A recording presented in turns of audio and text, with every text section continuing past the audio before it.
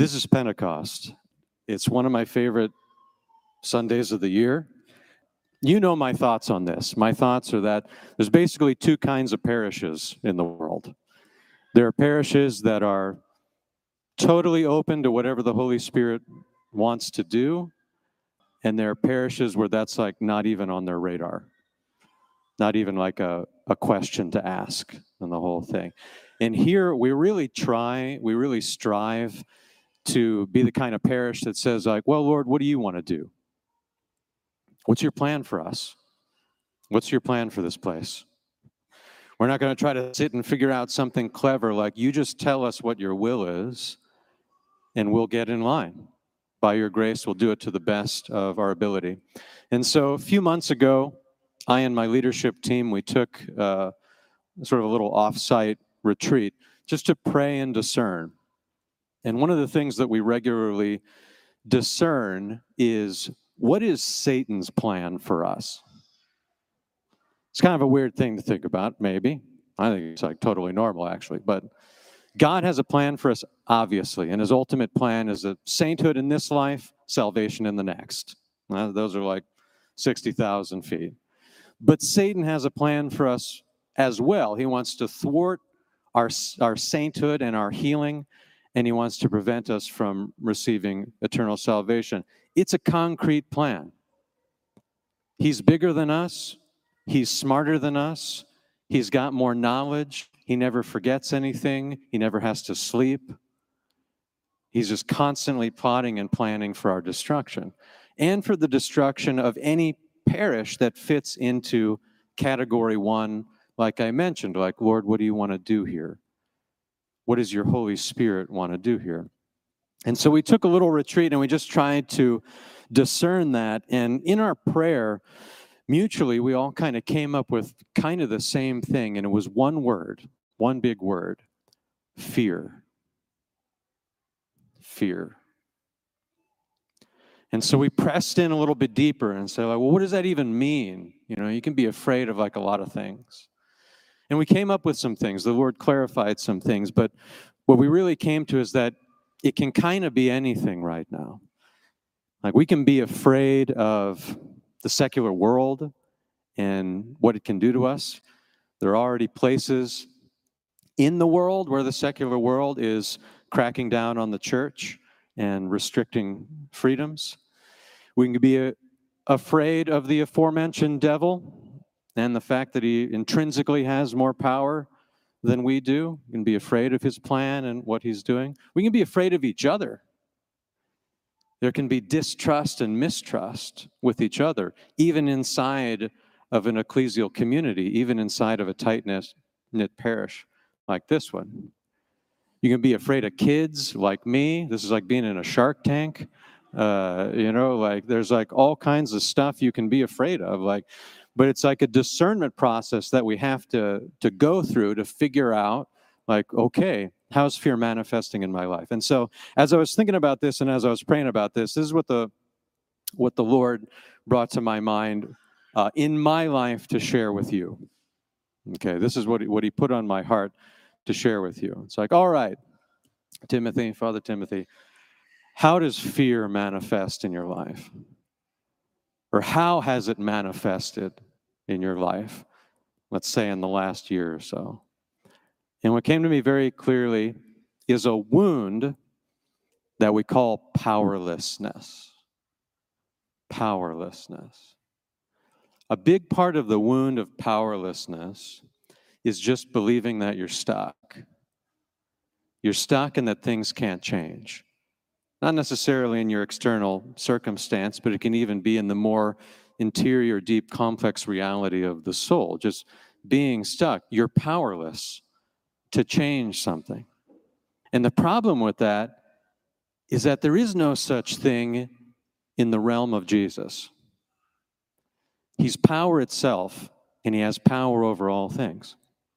So when we come to believe that, we really have to believe it as a lie, as something that's just not real.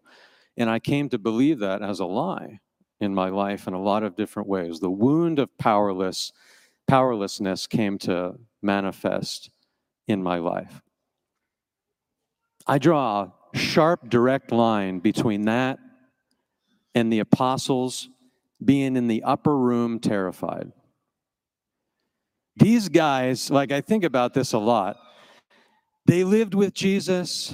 They walked around with him. They ate meals with him. They heard everything that he said, like they were his inner circle. And they saw him killed and resurrected from the dead. They've already interacted with him a bunch. Thomas has already put his hand into his side. They've seen Jesus just manifest in locked rooms and eat grilled fish with them and tell them the truth, like they've known him. And I think sometimes we think, man, if I just had that, everything would be piece of cake, hunky-dory. This whole Catholicism thing, Christianity thing would be easy, but it's not the case.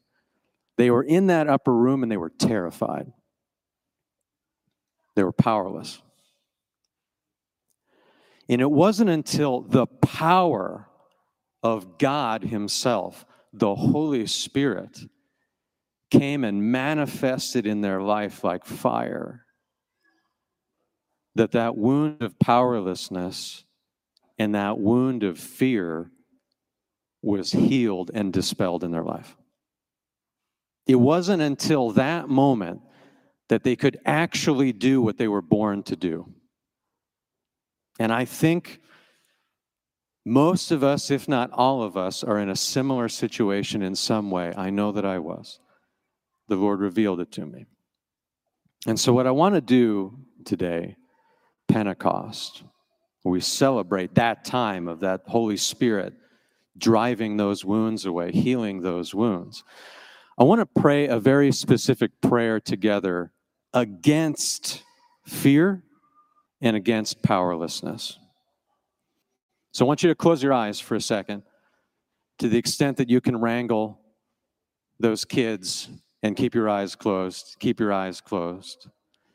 And I want you to repeat these prayers after me, really believing that the Holy Spirit could manifest in your heart like fire and heal that wound of fear and that wound of powerlessness. Just say this after me. In the name of Jesus Christ, I renounce the lie that if I trust, I will be hurt, disappointed, or die. In the name of Jesus, I renounce all fear, anxiety, mistrust, and distrust. I renounce the lie that I am not safe and not protected. And I announce the truth that God is my rock, my fortress, my deliverer, and my protector. I announce the truth that God's perfect love casts out all fear. I announce the truth that I am safe and secure. In the name of Jesus Christ, I renounce the lie that I am powerless, weak, unable to change, not capable, that I am stuck, trapped, that I don't know what to do. In Jesus' name, I announce the truth that Jesus promised that his grace is perfected in my weakness, so that when I am weak, then I am strong. I announce the truth that I can do all things through Christ who strengthens me. I announce the truth that where the Holy Spirit is, there is freedom. Therefore, I accept the truth that I am empowered by Christ and liberated by the Holy Spirit. I announce the truth that through confirmation, I am anointed with the power of the Holy Spirit, who lives and dwells in me. Brothers and sisters, that's the truth. The Holy Spirit that comes down today, he's the curer of wounds. He's the one that casts out fear.